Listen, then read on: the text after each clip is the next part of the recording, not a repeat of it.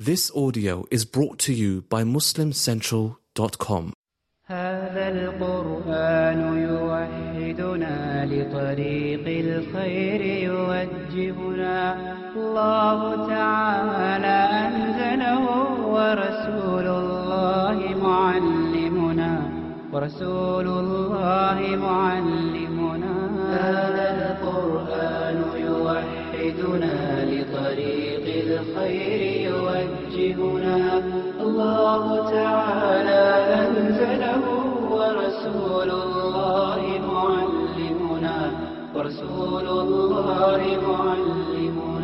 هذا القرآن هو الهادي لأوائلنا وأواخرنا يدعو للعلم وللعمل لا شيء سواه يهذبنا هذا القرآن هو الهادي لأوائلنا وأواخرنا يدعو للعلم وللعمل.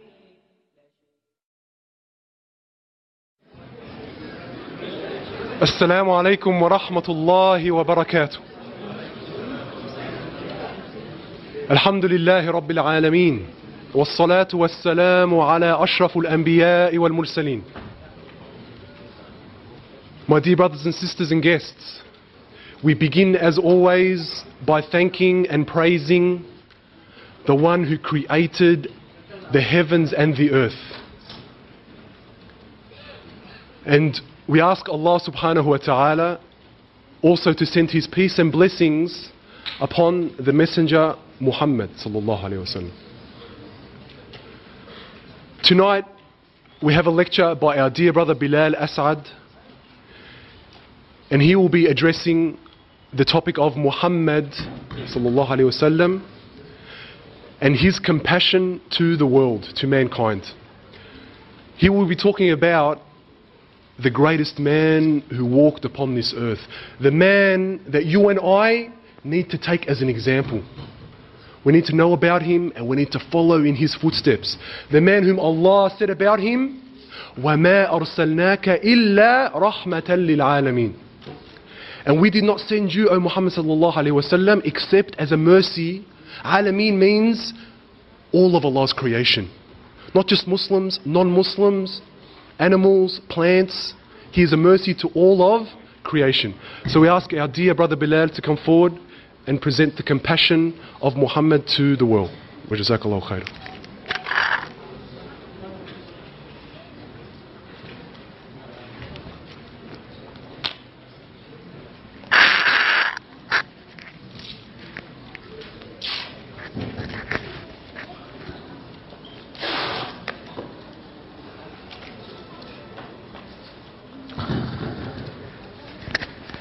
الحمد لله رب العالمين والصلاة والسلام على أشرف الأنبياء والمرسلين نبينا محمد وعلى آله وصحبه أجمعين.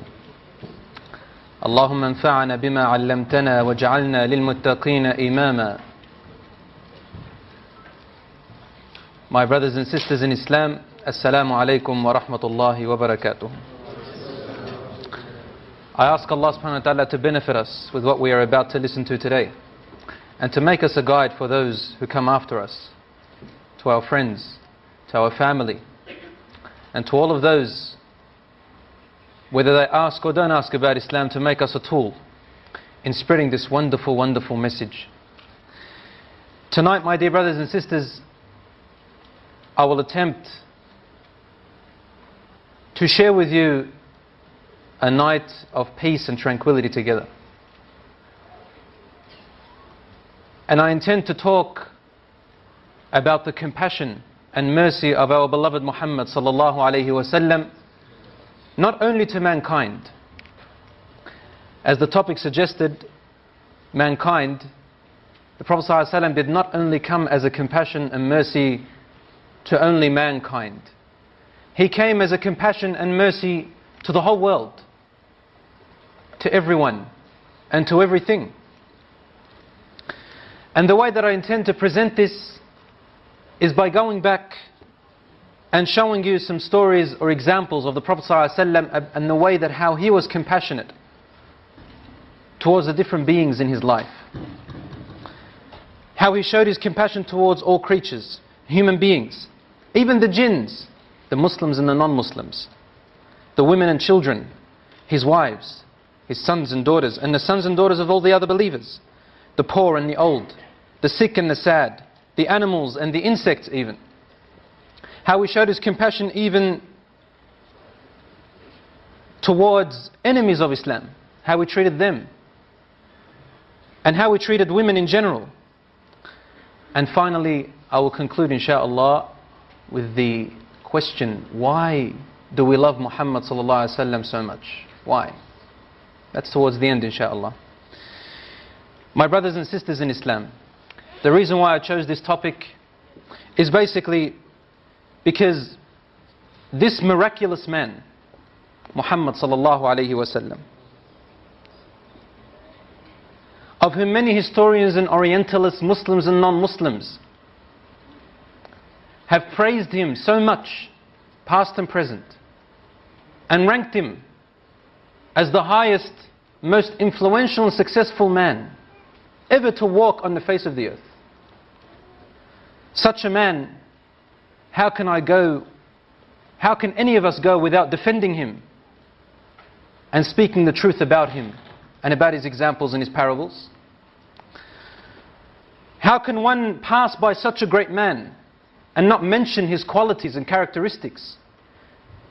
If anybody knows this man Muhammad sallallahu alaihi wasallam and does not inform about him in the correct way and the authentic manner, then such a person is an evil human being. Because the Prophet ﷺ came to share the mercy with all the human beings and all the creatures, and you will be restricting that. We are not a selfish people. The author of a book called The 100, a ranking of the most influential persons in history, this author's name is Michael Hart. I think you may have heard of him. He says, my choice of Muhammad sallallahu alaihi wasallam to lead the list of the world's most influential persons may surprise some readers and may be questioned by others. But he was the only man in history who was supremely successful on both the religious and secular level. This is a non-Muslim man talking about Muhammad sallallahu alaihi wasallam this way. My dear brothers and sisters, from here I would like to mention that the Prophet sallallahu alaihi wasallam, peace of Allah and his blessings be upon him, said to his companions, بَلِّغُوا عَنِّي وَلَوْ آيَةً, inform about me, even if you only know one parable. So if we know about the Prophet sallallahu alaihi wasallam something that is correct and authentic, we should inform all the people of the world. Because one parable, wallahi, can change people. And from here, Allah subhanahu wa ta'ala says in the Quran, which everyone can read, about the Messenger sallallahu alayhi wa sallam, بعد أعوذ بالله من الشيطان الرجيم بسم الله الرحمن الرحيم وما أرسلناك إلا رحمة للعالمين. And we have not sent you, O Messenger of Allah, for any other reason except to be a mercy to the whole world. Except to be a mercy to the whole world. Everyone. Allah subhanahu wa ta'ala also tells us about the qualities of this great messenger Muhammad sallallahu alaihi wasallam by saying, لَقَدْ جَاءَكُمْ رَسُولٌ مِّنْ أَنفُسِكُمْ عَزِيزٌ عَلَيْهِ مَا عَنِتُّمْ عزيز عليه ما عنتم حريص عليكم بالمؤمنين رؤوف رحيم. Which means, there has certainly come to you a messenger from among yourselves, grievous and hurtful to him it is when you suffer. When we suffer, the Prophet ﷺ gets hurt and he feels pain for our suffering, eagerly concerned over us in guidance, compassionate and merciful to the believers. This is the type of messenger and prophet that we are talking about. My brothers and sisters in Islam, every prophet that came to their people, we do not neglect their compassion which Allah subhanahu wa ta'ala brought them with too. We do not neglect the compassion of Isa alayhi salam, Jesus Christ, the son of Mary. Nor do we neglect the compassion of Musa or Abraham or all the other prophets, Dawood, known as David, or Sulaiman alayhi salam, and the rest of the other prophets. For all the prophets of Allah, they are a mercy to the people. And they are a compassion to all the people. For it is Allah subhanahu wa ta'ala. And we heard yesterday's talk by our brother, dear brother Abu Hamza, how he was talking about the mercy of Allah subhanahu wa ta'ala. There is no one more merciful than Allah. So how can He send someone who is not also merciful and compassionate? How? So we are talking about people who are sent from Allah, the most merciful, with a message and a guidance for all of mankind and all of the jinns, all the people of the world. The Prophet sallallahu alaihi wasallam used to address his companions first of all in the most beloved fashion and the most honorable way. In fact, he used to treat every individual as if he or she were the most favorable in his eyes. So every single companion used to think that they are the most beloved, most favored by this Messenger sallallahu alaihi wasallam. If you met him, you will think that Muhammad sallallahu alaihi wasallam loves you the most, because of the way he used to treat every person individually, with sensitivity, and he used to analyze what is sensitive to you and avoid it until you would think that he loves you the most. Every single companion thought they were the most beloved, and this way the Prophet ﷺ kept the unity of his companions and abolished the jealousy and the hatred and the envy that could exist between them. So each one of them was a special character for him. And this is the way the Prophet ﷺ teaches us to deal towards one another, ourselves, and towards our children, not to try and show the favorism of one to another. So he used to say to them all, I am to you like a person who is trying to keep away butterflies from burning in a blazing flame. So he tries to keep away the butterflies from burning in the blazing flame, and they just keep wanting to come and throw themselves in the blazing flame because it looks attractive to them. This is how the Prophet ﷺ used to teach us and his companions how he is to us. He said, I am like one who is guarding you from the flame. I am the one who is guarding you from the fire because it's too attractive, and I'm leading you away from it because it can harm you, and directing you to the great salvation. Nothing different to what the other prophets came before him said. For they are all the messengers of Allah, and the messenger of Allah is one. Allah means God, by the way. The companions used to say to the Prophet sallallahu alaihi wasallam, O Messenger of Allah, when we are with you, we feel as if there are angels surrounding us, and we are about to be literally risen from the earth and placed into Jannah, in paradise. We're about to flutter above the earth and go right to the heavens. But when we depart from your company, O Messenger of God, we feel empty. We feel empty, as if all goodness has abandoned us as well. The Prophet ﷺ said to them, my companions, it is because you are with the Messenger of God, whom God, Allah subhanahu wa ta'ala, has sent him with great mercy to all of the people. Why will you not feel such a thing when you are around me? Learn from it. My dear brothers and sisters, the Prophet sallallahu alaihi wasallam, he sacrificed his blood and his wealth and his time for our sake, in order to save us. In a time where kufr, like disbelief, took the Prophet sallallahu alaihi wasallam and his followers as the greatest enemies, and wanted to persecute them and drive them out of their homes and torture them and punish them and strip them from all wealth and all possessions and disunite between them, only because they said we worship one God and they called to it. Those people of the kuffar at that time, the enemies who hated this call, they didn't want this to spread. So they began disuniting between every person who says God is only one. The Prophet ﷺ never lifted a sword at anybody or forced them to enter into Islam. He never forced anyone to embrace this religion. Because a person who was to become a Muslim must become a sincere Muslim from the heart. Otherwise they are not accepted by Allah as Muslims. You have to be sincere and accept it full-heartedly.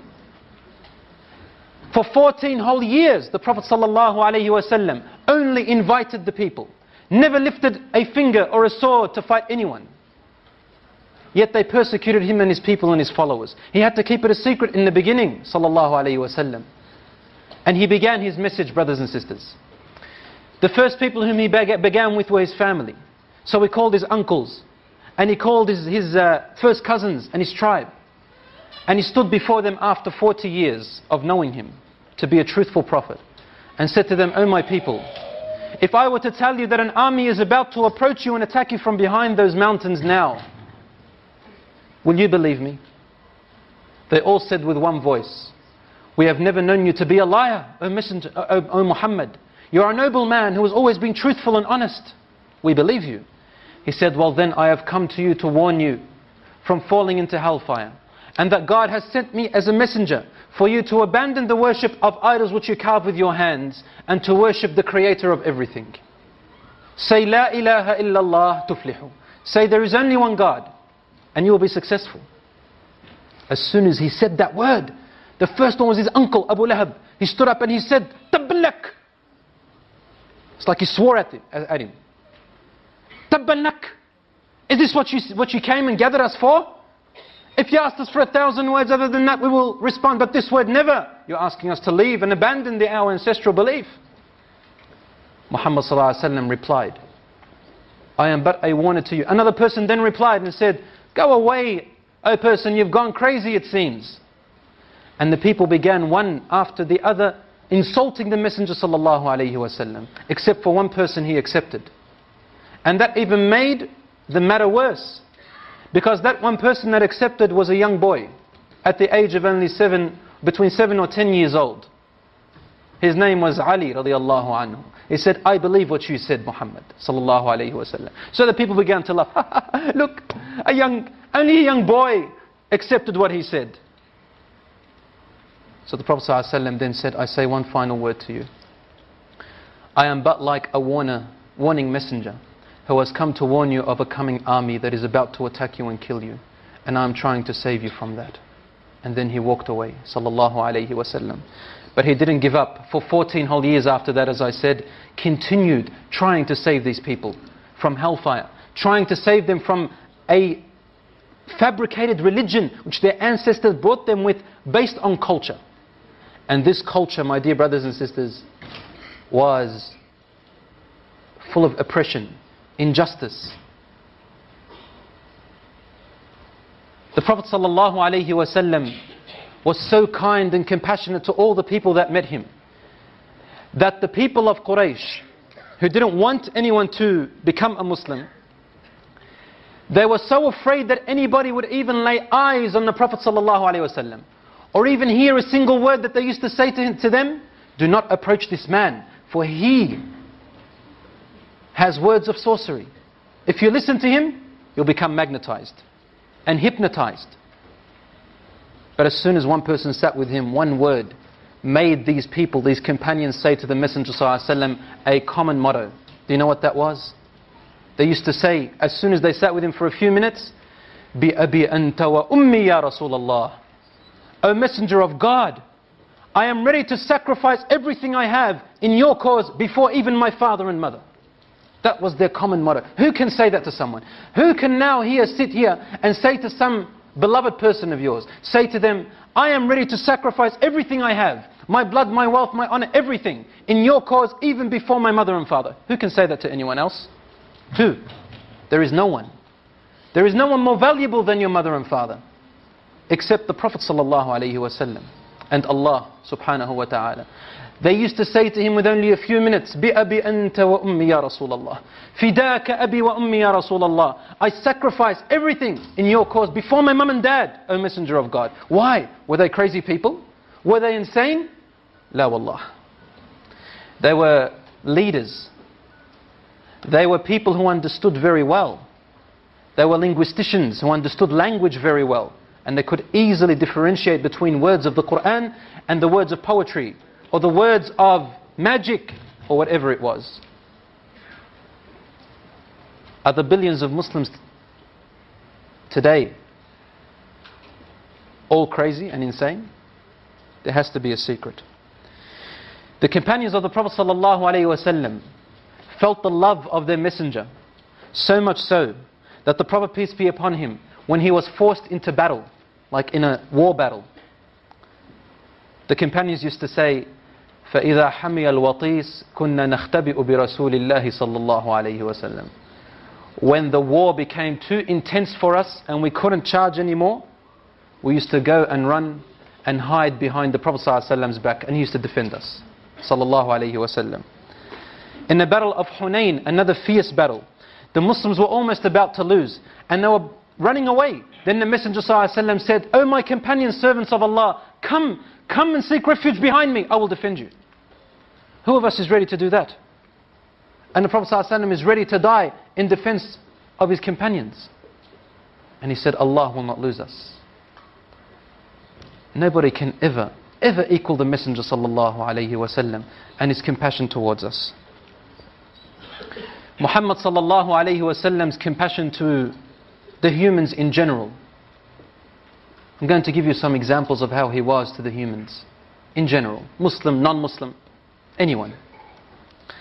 As we said, his main aim was to invite the people and call them from falling into disaster in this world and in the hereafter. Allah subhanahu wa ta'ala had commanded him that he must go out and invite the people and call them to worship one God and to save them with sincerity from hellfire. Because neither God nor his prophets want anyone to be burnt in hellfire. Not one of them. So the Prophet ﷺ, after he called the people of Mecca, Allah ordered him to go outside of Mecca and call another people.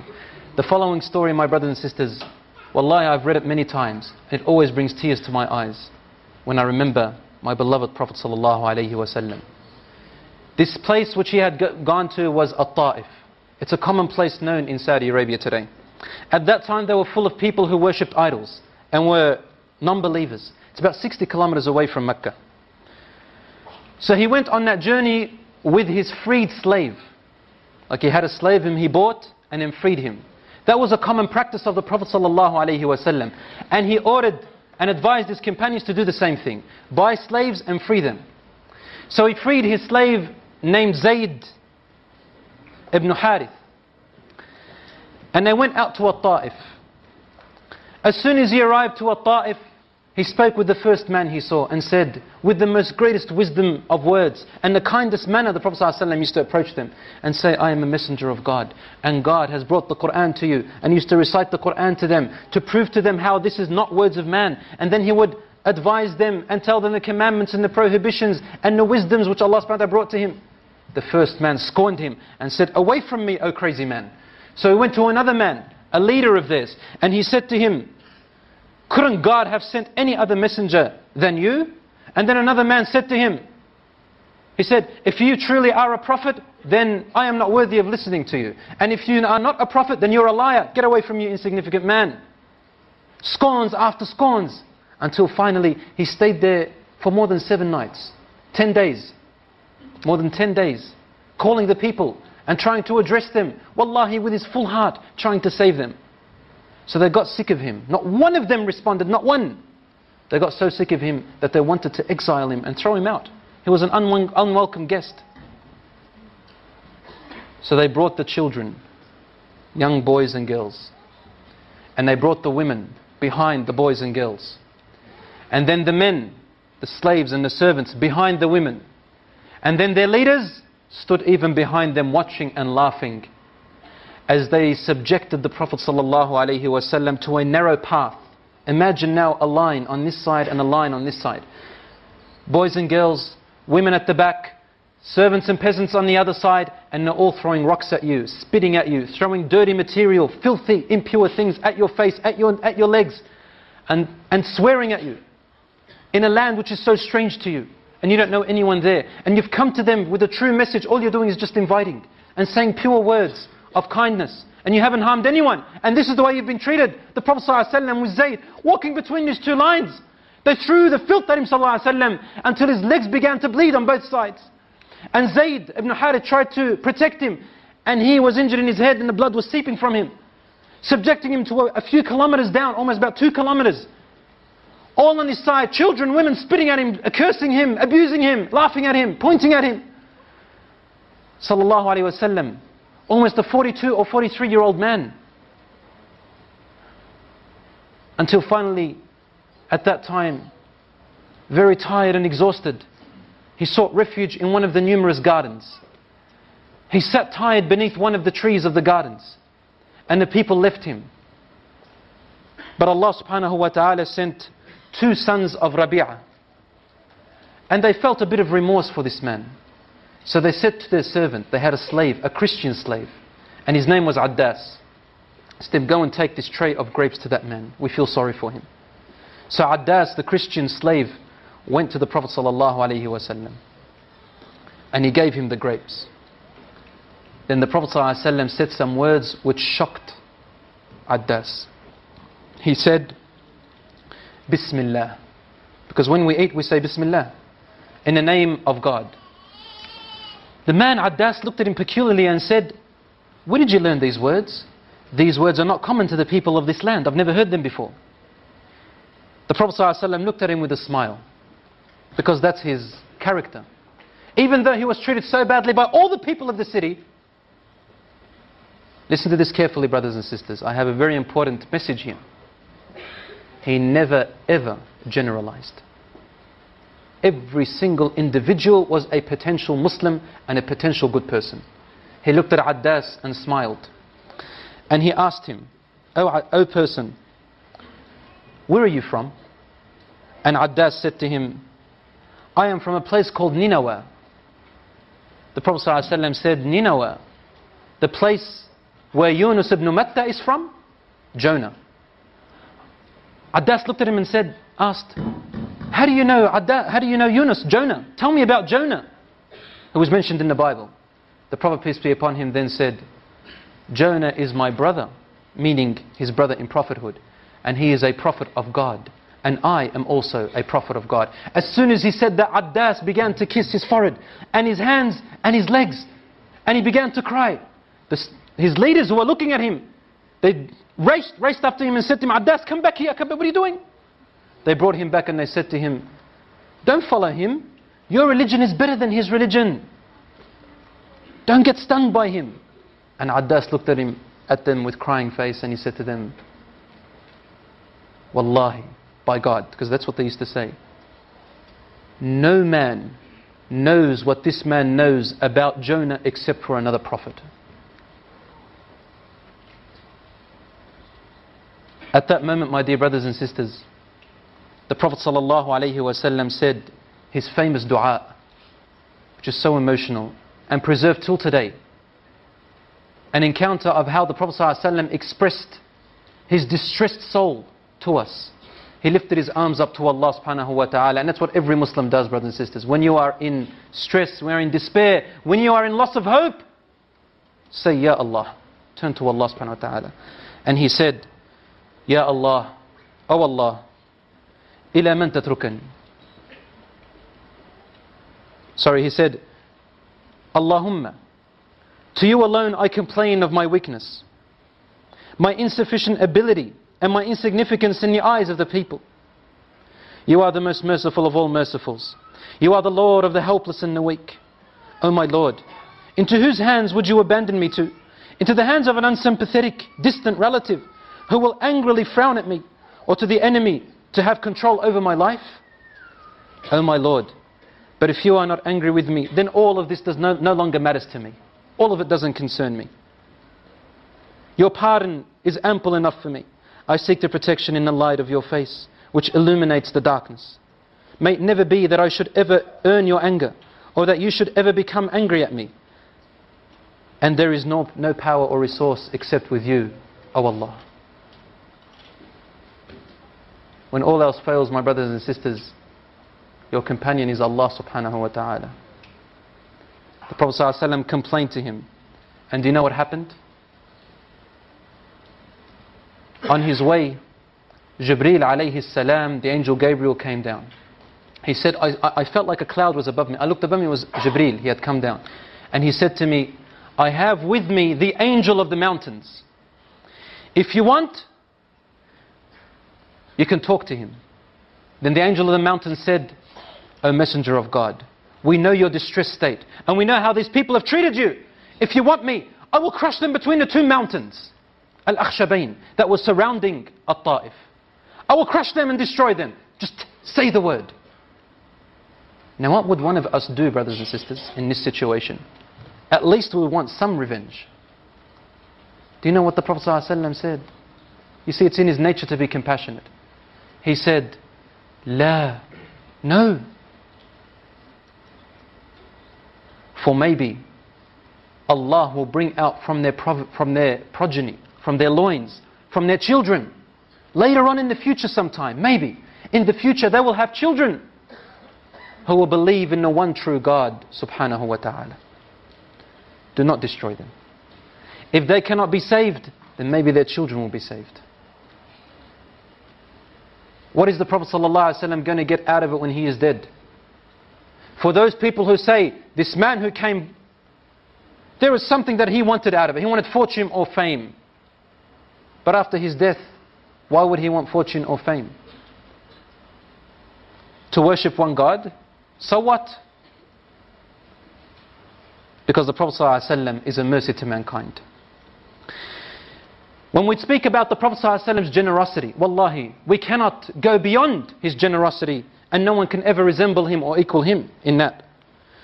He would never eat better food until he was sure that his people have eaten already. And sometimes there will be 3 whole months that would pass by the Prophet ﷺ's family household and no meat will be eaten. 3 months. Because the Prophet ﷺ, if he wanted, he could be rich. But every time he sought richness, every time he had some wealth, he had some possession, there was always someone in need and he would distribute it. In fact, he would do it so much, the Prophet ﷺ, that one time he was standing up, of many times, and he was distributing from his wealth and his possessions to the needy and the poor. And he was calling out, oh hungry people, come to me. Oh poor people, come to me. Take from this, take from that. Because the Prophet ﷺ teaches us that from our wealth and from our possessions, there are some of them that do not belong to us. They belong to the poor people. Because they belong first of all to Allah, and He says part of your wealth belongs to the poor people. The Messenger ﷺ, the example for us, calling them to him. And right at the end, after he depleted everything he had, a Bedouin man came along. And Bedouins at those days were very harsh people. And they were very rude. And not very intelligent either. So he came up to Muhammad ﷺ from behind the people and grabbed the Prophet ﷺ from his collar. And he pulled him vigorously down towards him until he made the Prophet ﷺ's neck have a streak of blood around his neck. That's how hard he pulled him. The Prophet ﷺ was in pain. So what he did was, he didn't push him off. He didn't beat him up. He didn't kick him off. He leaned towards him only to ease the pain on his neck. Sallallahu alayhi wa sallam. And the Bedouin said to him, A'tini min malik. Give me from your wealth. Give me. The Prophet ﷺ could have said to him, why should I give you? The Prophet ﷺ said to him, I don't have any more to give. The man said, by Allah you will give me from your wealth. He thought he was lying. So the Prophet ﷺ said, wait for me. After the people departed, he took his hand and he took him to his own house, fed him, sheltered him, comforted him, and gave him a place to sleep for 3 days and 3 nights at his own house, and fed him from what he feeds from his family, whatever he had. At the end of the 3 days, the Bedouin stood up and he realized his mistake. He ended up loving this compassionate Prophet ﷺ so much that he called the people and he said, behold everyone, ala, Or ala means behold in Arabic. It's when you want people's attention. Ala! Allahumma arhamni warham Muhammadan wa la tarham ahadan ma'ana. Oh Allah, have mercy on me and mercy on Muhammad, but don't have mercy on anyone else. Because he's the only one that was good to me. The Prophet ﷺ didn't stop there. He brought him up and he said to him secretly and quietly, not to sort of insult him. He said to him, no, Allah's mercy is great and encompasses all people. So then the Bedouin nodded his head and he got up and he said, Allahumma arhamni warham Muhammadan warhamil alamina ajma'in. Oh Allah, give mercy to me and Muhammad ﷺ and give mercy to all of the people. Prophet ﷺ, this is what he taught his people to say and do. The Prophet ﷺ, when we look at the example of how we treated the old people and the weak people, wallahi, our minds cannot grasp it. And we just want to see his face and kiss it night and day, night and day, night and day. SubhanAllah. The Prophet ﷺ, once he saw an old woman, and you might know this story. He didn't ask about her religion or what she followed or where she came from. This is not important to the Muslims. Because when you're sincere, it doesn't matter what color you are, what nationality you are, what status you come from, what religion you are. Good service is good service. So Prophet ﷺ saw this old woman, she had no one beside her to help, and she was trying to lift some luggage up onto her satchel, onto her camel, and trying to go home. When the Prophet ﷺ saw her, immediately raced to help her. He carried them on top and helped her and dragged the camel along and helped the old woman and kept her company all the way until she reached her home, put her luggage down, made her comfortable and made sure that everything has been given to her. So then she looked at him and said to him, "Oh young man, your face is full of light and your words are full of comfort. You bring softness to my heart and you are one of the best people I've ever met. I thank you for this company. How can I ever repay you? The only thing I have is not wealth or money or possessions, but I have an advice for you." In those days, advices used to be bought for the price of camels in those days, like a price of car today. So he said, "Yes, advise me." Prophet ﷺ used to accept advices from old women. So she said to him, "There is a man, his name is Muhammad, and he's a very bad man. He has disunited the people and disunited us from our family. He teaches people sorcery and he leads them astray from the ancestral belief. Keep away from him. I don't want you to be destroyed. You are too good of a man." So then, wallahi, this is a true story, ya akhwan. True story. And she said, then finally she asked him for his name. And the Prophet ﷺ is patient and calm. What would one of us do? He turned around and smiled and said, "My name is Muhammad sallallahu alayhi wa sallam." She said, "Muhammad sallallahu alayhi wa sallam." She could not do anything except sit down on her knees and say, "Ashhadu an la ilaha illallah wa annaka rasulullah." I bear witness that there is only one God and you are his messenger. Because only a messenger can be this way. Only a messenger can be this way. Brothers and sisters, our da'wah doesn't have to be given with our tongues all the time. Some of us are not good with our tongues, but maybe in our character and attitude, which we lack so much today. I'm going to talk about that a little bit more. The Prophet ﷺ was in the service of all weak people. One time, a man from Quraysh, a non-Muslim, he approached the people and said to them, Abu Jahl, he used to call him Abu al-Hakam. He was one of the greatest leaders of the Quraysh. Everyone feared him. He was a big and strong man, very wealthy, a leader. And he was one of the greatest enemies to the Prophet ﷺ. He said to the people, "Excuse me, I'm not from this land. This man, Abu al-Hakam, who was really Abu al-Jahl, the father of ignorance, I've loaned him money a long time ago, and they are due to be given back to me. I'm a poor man and weak. Can anyone help me get my money back from him?" So then they looked at each other and they thought, let's have a bit of a laugh. They looked at the Prophet ﷺ, who was praying near the Kaaba, and they said to him, "See that man over there?" They said, "Yes." They said, "Go to him, ask him to get you your money. He can do something about it." So he went to the Prophet ﷺ and said to him, "Excuse me, I've been told by these people that you can get my money back from this man. He's taken my money and my children are going to die of hunger." The Prophet ﷺ said, "Yes, I can help you." SubhanAllah. Abu Jahl, he was the one who wanted to kill the Prophet ﷺ. The leader, paying money to assassinate the Messenger sallallahu alaihi wasallam. He went and knocked on his door. As soon as Abu Jahl opened the door, he gave him the money. And the Prophet ﷺ went back and said, "This is your money." He said, "Thank you very much." The people who were looking at him were flabbergasted. They said, "How did you do that?" So they went to Abu Jahl. "Ya Abu Jahl, what's going on here? Why did you give him the money? This was your opportunity to kill him." He said, "Afu anni," like this is what we say in Lebanese, "Afu anni." like ilaykum anni in Arabic, keep away from me. Wallahi, when he opened the door, I could see 2 wild male camels behind him. They're about to attack me and rip me apart. Naam. Allah subhanahu wa ta'ala, He is the one who showed that image to Abu Jahl. Because Allah subhanahu wa ta'ala protects those who stand alongside Allah subhanahu wa ta'ala. Do we stand along His side truly, brothers and sisters? When one sees the way the Prophet ﷺ used to treat the slaves and the captives, again, you will become speechless. The Prophet ﷺ did not leave anyone outside of His compassion and mercy. Here is Bilal radiallahu anhu, and I am so proud to be named after Bilal, an Ethiopian slave who used to exist at the time of the Prophet ﷺ. Insignificant man, meaning towards the tribes. And he was a slave with Umayyah. Umayyah la'natullahi alayh. Bilal radiallahu anhu, when he embraced Islam in secret, Umayyah found out his Lord, the one who bought him, the one who had him and owned him. And he said, I own your soul, I own your wealth, I own everything that you say. You're not allowed to become a Muslim. He said, there is only one God. So Umayyah brought him in the scorching sand and placed him in the middle of the desert and placed a stone over his chest. Brothers and sisters, the sand over there in Saudi Arabia, in Mecca, the sand is more than 60 degrees Celsius. It'll burn you back easily. It'll peel off your skin. And then with a stone so heavy, so large that needs 4 men to carry it, was placed on his chest, and then he was whipped, saying, say that our idols are the best. And he would say, Ahadun Ahad, Ahadun Ahad. There's only one God, there's only one God.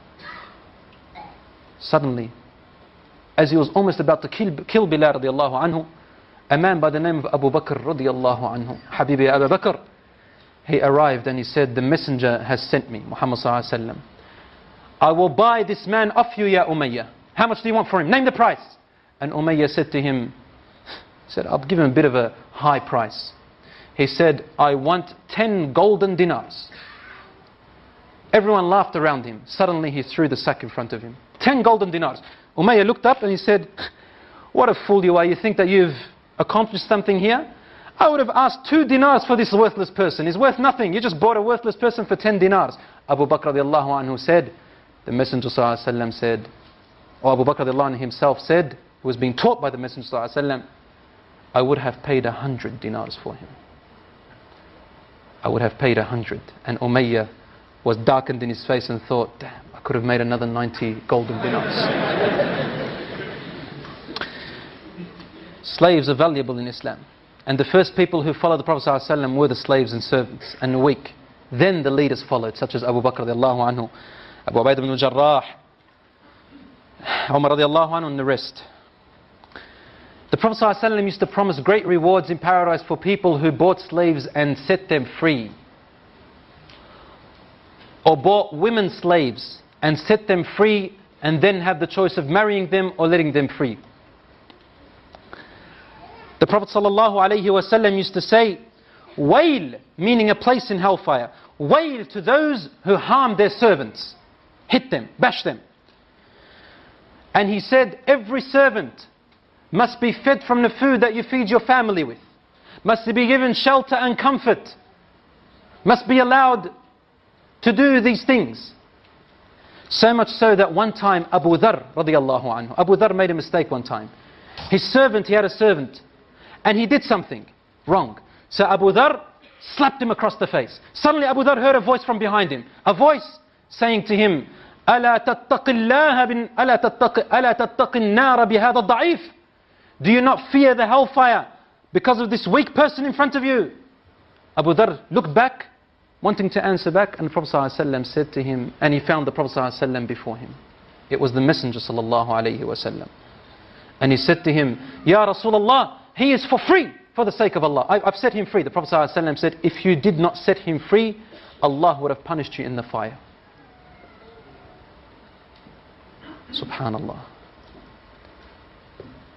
Which religion in the world or ideology or system, I ask you in the name of Allah, which system in the world has this mercy and this sensitivity to even the slaves like that? Who? Which religion?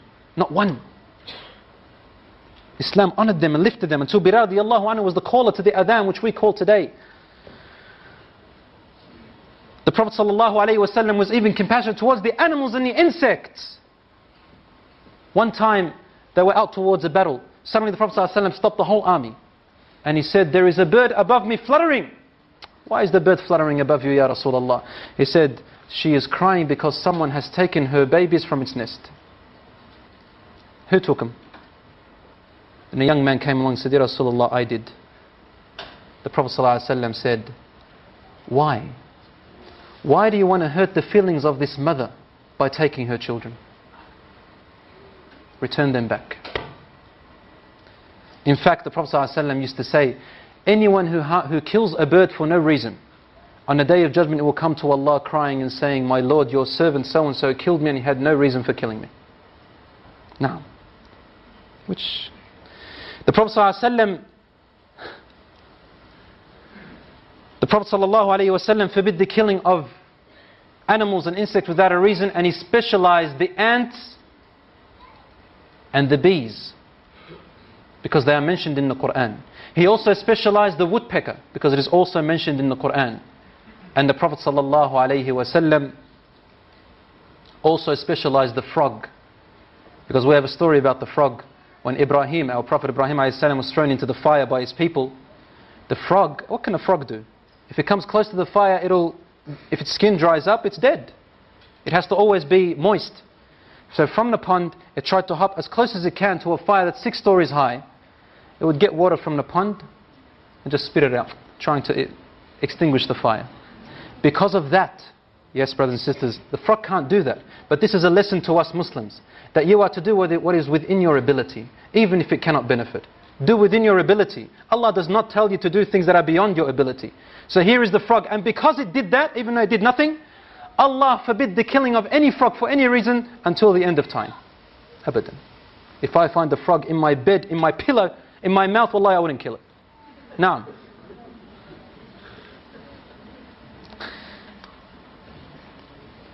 I just remembered my sister-in-law.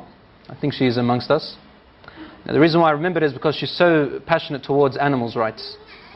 But she eats a lot of beef and lamb as well. So I don't know where that came from. The Prophet ﷺ was so compassionate even to the non-Muslim enemies and their children. Here's an important point for me which I would like to discuss with you. We've already heard some examples about how the Prophet ﷺ dealt with a non-Muslim old lady. That's by default. Well, what about every other non-Muslim enemy, friend or foe? Allah says in the Quran, لا إكراه في الدين. There is no compulsion in religion.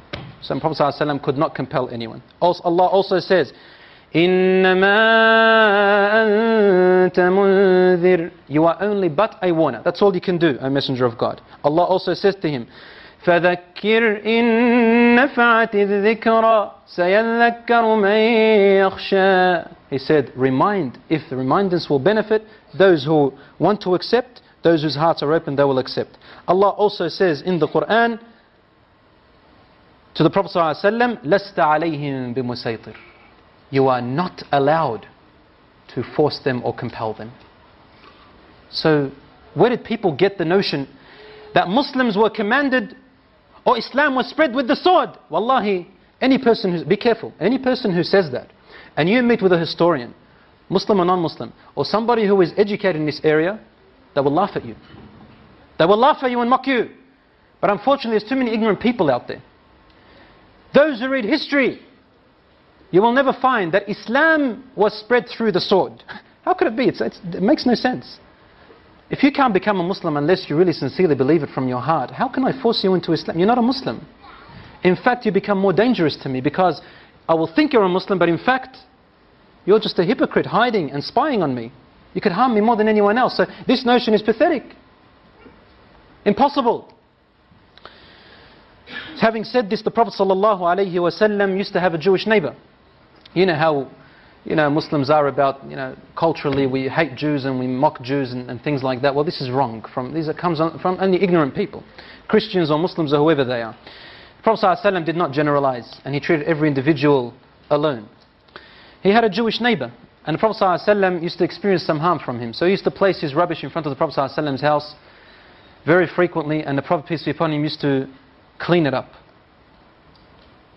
One day, or a few days passed one time, There was no rubbish in front of the Prophet ﷺ's house. So the Prophet, peace be upon him, understood that something's wrong with his neighbor. And Jibreel alayhi salam had told him to be dutiful to the neighbor, to the point where the Prophet ﷺ thought that Jibreel is about to tell him, and when you die, your neighbor has to take everything you have. The Prophet ﷺ went and visited the Jewish man, and he found him sick. The Jewish man asked, how did you know I was harmed? How did you know I was sick? The Prophet ﷺ said to him, well, the only way I knew is because of your rubbish. That Jewish neighbor became a Muslim, ya ikhwah. And he bared witness that he is the messenger of God. Our character. The Prophet ﷺ, when he went into a battle, like fighting, when he was forced into fighting, he had to fight. After 14 years of persecution, they forced him to fight them in a battle, because if he didn't fight them back, they were going to kill him and the people with him. And I would like to make a little term understandable here. A lot of people think, when they read verses in the Quran about fighting and battles and war, they think they read it wrong. When Allah subhanahu wa ta'ala says, for example, قَاتِلُوهُمْ, fight them, they interpret it as saying, kill them, massacre them, attack them. قَاتِلُوا means to fight back. When someone fights you, you engage in fighting back. This is called qital. Mutual fighting. When someone, because Allah subhanahu wa ta'ala says, do not attack. Allah does not like the people who attack. But qatilu, meaning if they start you, then fight them back. Don't sit there and let them massacre you, because then Islam will be stopped from spreading. And the weak people will be oppressed by these villains, these terrorists. Now, so the Prophet ﷺ, when he went out to a battle, he used to stop his companions and give them a valuable lesson. And the battle was never ever practiced. No wars were practiced for 14 years. Does anyone know why? I would like to ask that question from anybody here in the audience. Does anyone know why? The major reason why 14 years battle was not commanded. That's number one. Allah subhanahu wa ta'ala did not allow it. But I'm asking the reason why Allah did not allow it yet. Does anyone? Sorry? Okay, that's number one. To implement Tawheed. But still, they had Tawheed from the word go. There was something a little bit more than that within Tawheed, that comes with Tawheed. I'll give you a clue. Wars have conditions in Islam, don't they? And when you're in a battle and people are charging and you see your brother and your sister, your brother and your sister and your father and your uncle bleeding to death, would you be in the right state of mind? Would you be able to respect the conditions of war? No. So now does anyone still know why? Sorry?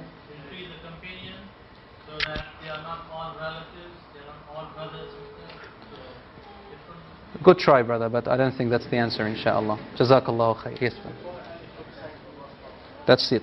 To fight only for the sake of Allah. In other words, to instill the etiquettes of manners and patience in their hearts. Because when you're out in battle, you have to respect the conditions of fighting. Abadan.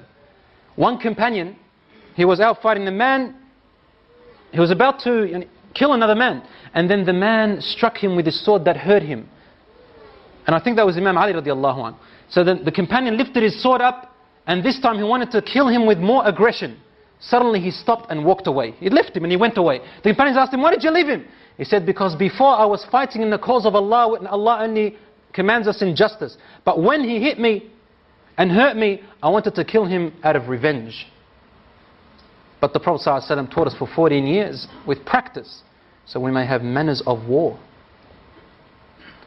Which religion, which society has that as well? So he used to say to them, behold, we have been sent a people to take the people from the worship of created things to the worship of the creator of all things, and to save the people from injustice into the openness and mercy of Islam, and to bring justice to the earth.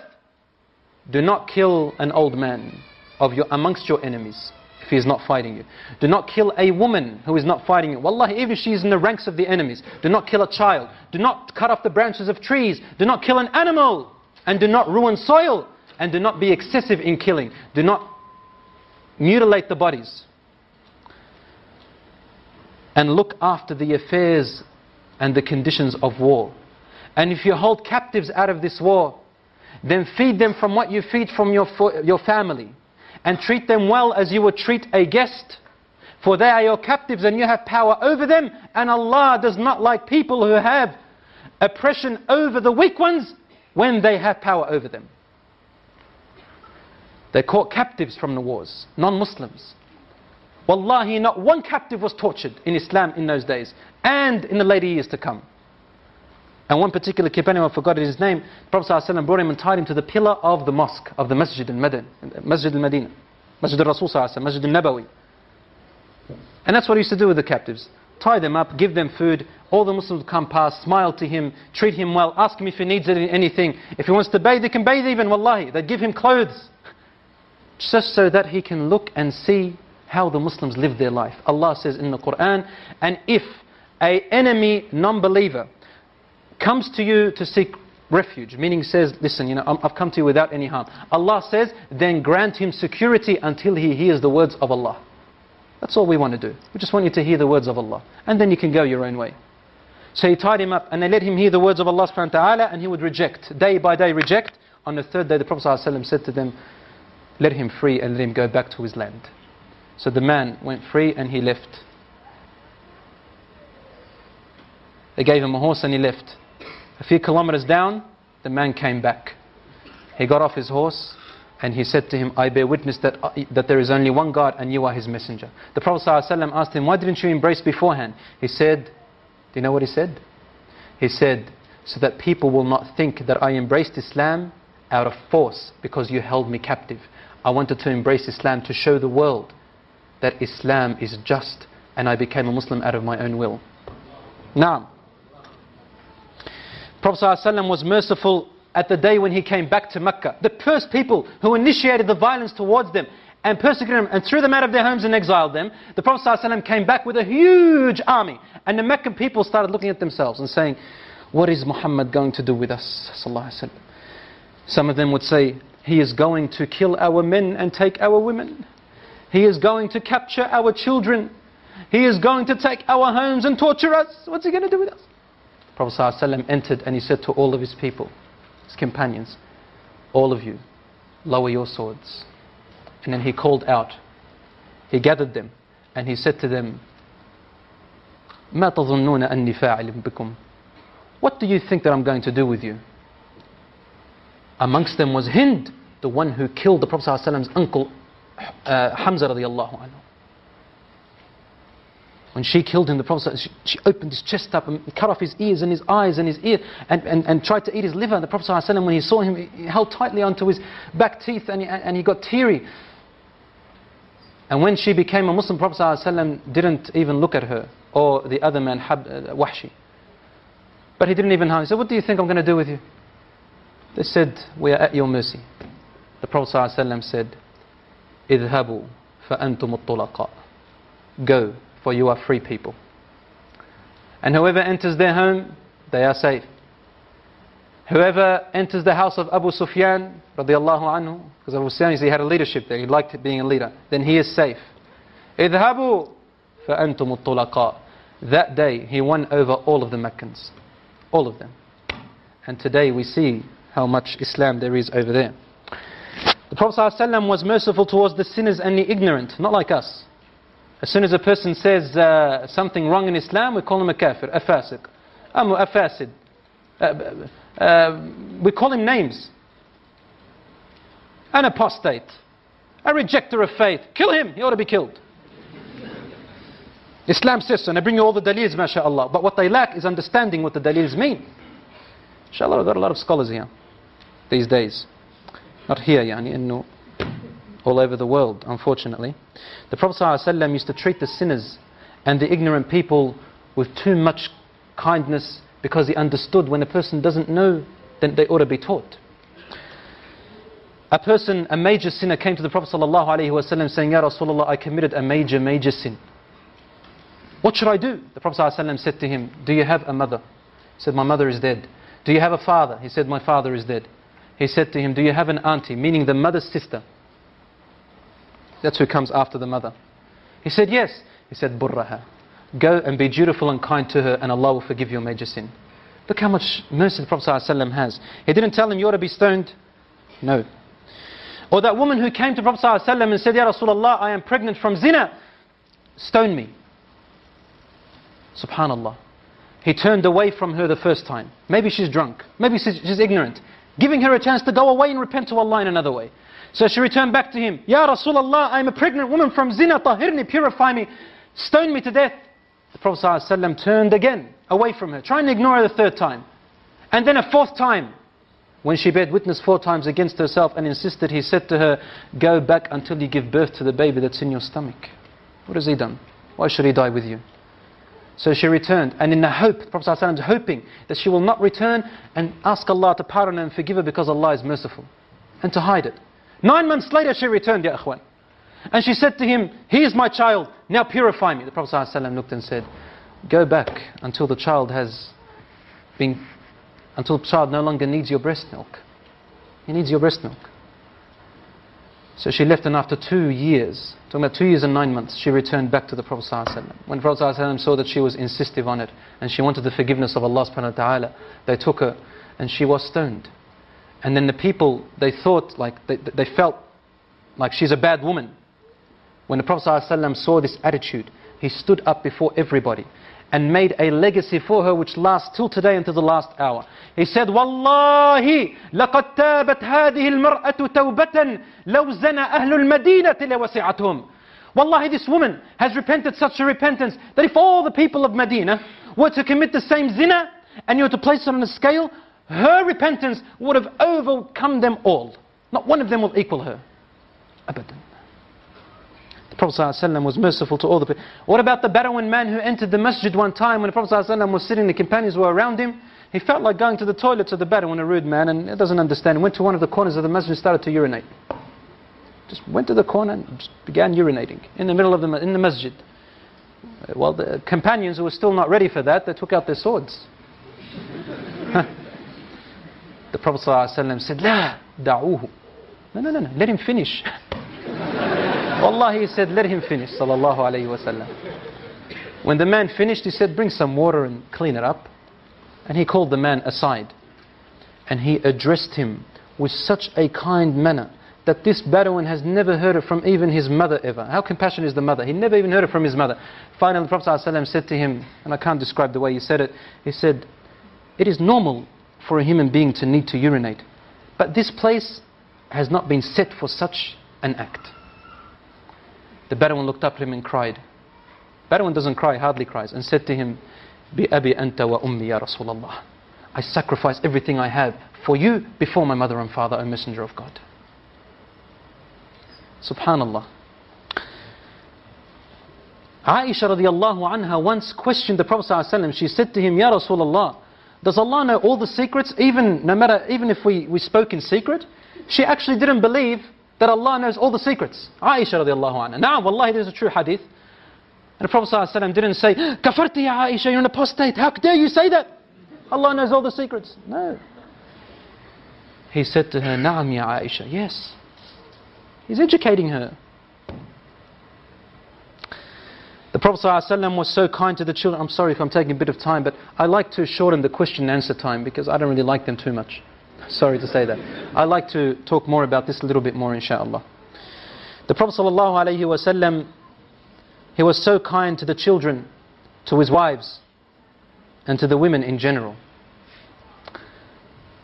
First, I begin with the children. Maybe you haven't heard this particular incident before. Wallahi, it really pleases me. A young boy, only about probably 11 or 12 years old, at the time of the Prophet ﷺ, he used to have a pet bird. What did he have? A pet bird. And he used to love this bird. And he called it a name. I think, I'm not sure, subhanAllah, I forgot the name. If someone can correct me. I think its name was, what was it? An-Nughair. Jazakallahu khair. The bird's name was An-Nughair. Prophet ﷺ knew how the boy liked An-Nughair, and Prophet ﷺ used to, share his joy with him. One day An-Nughair died. The bird died. And the boy was very sad. The Prophet ﷺ put his clothes on, got up and headed towards the young boy. Where are you going, Ya Rasulullah? He said, I am going to pass my condolences on to the boy and make him feel comfortable and happy because he lost a beloved of his. I just remembered my culture, the Lebanese culture. If a boy was crying for his bird, they'll say, get out of here, man, it's just a bird. Kick it aside, put it in the rubbish, burn it. You sook. That's what they would say. Okay, we have to wrap it up inshallah, but I really would like to say this last thing because of Maghrib. Can I say this last thing, brother? The Prophet sallallahu alaihi wasallam, one of the first things that he did, and this is a message out to the people who say that Muslims mistreat their women and look at the women and females as a lower class than the men. I am talking about John Howard. MashaAllah, he went to the extent of writing a book that Muslim men. I have to agree with him with one little tiny bit, and I'm not trying to save myself from anything here. Some Muslims, not because of their Islamic nature, it is because of their cultural nature, wherever they're from, wherever you're from. Cultural nature. My Arabic nature, for example. Yes, some of them, wallahi, are very, very wicked to their wives and very wicked to their daughters. And they mistreat the daughters and they favor the boy and they wish that the daughters were dead. Naam, wallahi, this is true. So in a way, I don't blame John Howard. But I wish that he would have just asked, for crying out, you're the Prime Minister of the country, you can enter any masjid you want. No one will kill you, don't worry. Just ask. Muslims are not known to do these things. So, one of the first things the Prophet ﷺ did was that he abolished the favorism of boys above girls.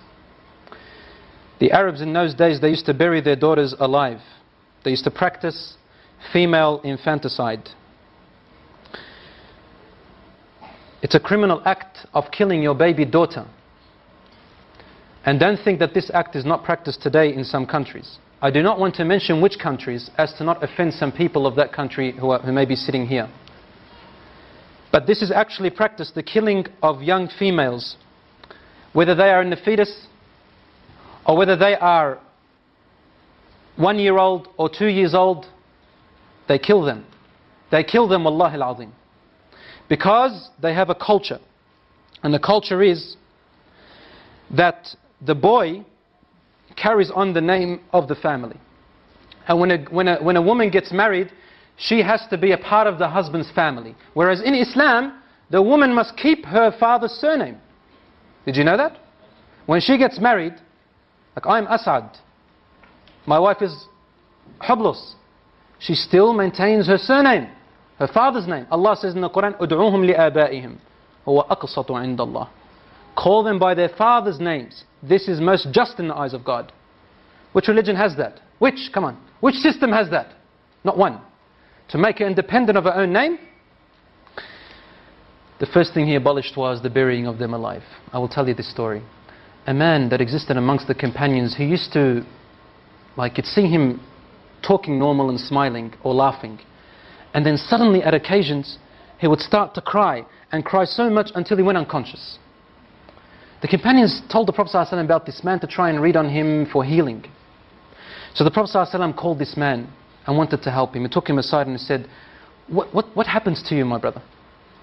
The man said to him, Ya Rasulullah, I was never going to tell anyone this, but now that you've asked me, I must tell you. Before I embraced Islam, I used to have a daughter.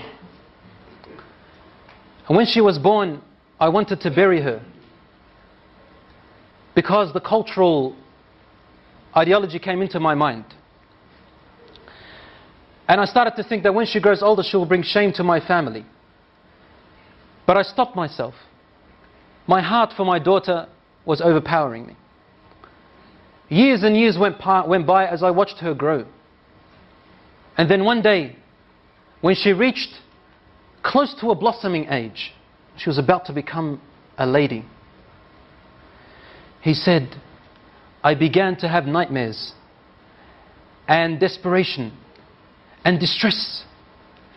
The pain of my culturalism came into me, thinking of the shame that my daughter is going to bring with me if she walked off with another fellow. and brought shame to all my ancestors. Day by day, I wanted to do something, but then my heart, my love stopped me. Until one day, he said, I could not handle it anymore, Ya Rasulullah. I said to her mother, dress her up with neat clothes and comb her hair nicely and decorate her face and tell her your father today is taking you out to a party, a celebration, so that she can play with the other friends of hers. The mother knew that the father was up to a plot and a plan. So she dressed her daughter up. She combed her hair while she was crying. The mother was crying. And she powdered her face and made her nice while the mother was crying. The daughter's asking, what's wrong, mother? And the mother would say, nothing, daughter. She's not allowed. Otherwise the husband will beat her. Or probably even kill her. The daughter said, Daddy's taking me out for a celebration. I love my dad. After decorating her, the father came along in the evening. And he took his daughter. The wife grabbed her husband's hand and said to him, and whispered to him, but his daughter could hear. And she said some words that made his heart shiver, and the daughter to remember. لا تضيع الأمانة يا رجل. O man, do not lose the trust. Your daughter is your trust. The man took his daughter away. And on his way, he's thinking to himself, what am I going to do? And the daughter is playing around her father, thinking that her father loves her. He said, I approached a very deep well which was steep and deep and it had rocks, sharp rocks at the bottom. He said, suddenly the pains and agonies of my culturism came and burnt me. And I began to think, should I throw her? Should I not throw her? So I would come close, then my heart would not let me. Suddenly the culturalism would come in. He said, I wrestled and wrestled. Suddenly, when I came close to the well, I grabbed my daughter and I threw her into the well. And my daughter held with her open, horrific eyes, looking at me and saying to me, Daddy, لا تضيع الأمانة. Oh, Dad, don't lose the trust. Don't lose the trust, Daddy. And the man then threw her into the well. He said, Ya Rasulullah, she kept falling, saying, لا تضيع الأمانة يا أبي, لا تضيع الأمانة, until her tiny voice went away. I couldn't hear her anymore and she died, Ya Rasulullah. The Prophet ﷺ looked up at him and his beard was soaked with tears. ﷺ. And the Prophet ﷺ's beard was soaked with tears, and he said to him, if Allah subhanahu wa ta'ala was to allow me to punish anyone for the killing and murder of anyone before Islam, I would have started with you. I would have started with you. The Prophet ﷺ was the most compassionate, even to the women. And he used to say to them, Mahlan bil qawarir. Take care of your precious pearls, your daughters and your wives. Stawsu bin nisa'i khayra. Have kindness towards your wives and be patient with them. Be patient with them, for they make a lot of mistakes and you are not infallible. The Prophet ﷺ said, if you see a bad habit of hers, then remember the good things that she does and overcome that with that and forgive her for her ill comings. He also used to help his wives clean and sew and sometimes even cook, wallahi al-azim, and look after the children when they were tired, except when prayer came. Aisha radiallahu anha said, it's as if the Prophet ﷺ didn't know us. He had to remember his Lord.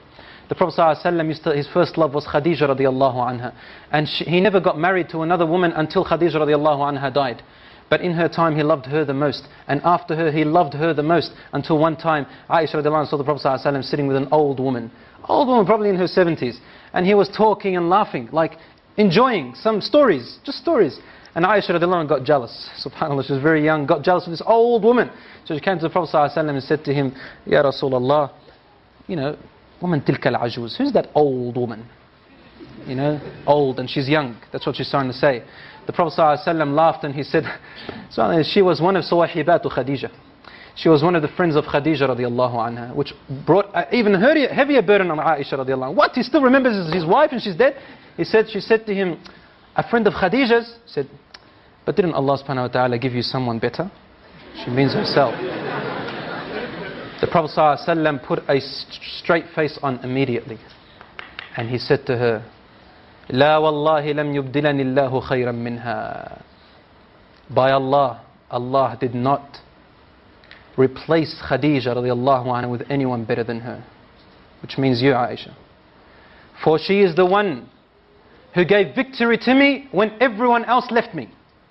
She is the one who believed me when everyone else said I'm a liar. She is the one who clothed me and put the blanket on top of me when I was shivering and thinking that I had been hypnotized by some devil. And she said to me, you are a truthful man, an honest man who gives the poor and looks after the needy. Allah will never let you down. So she supported me when everyone else left me. And to top the cake, he said, and Allah gave me from her daughters and sons. Aisha radiallahu anha couldn't have any children. Aisha radiallahu anha understood her mistake and said, Ya Rasulullah, forgive me and ask Allah to forgive me.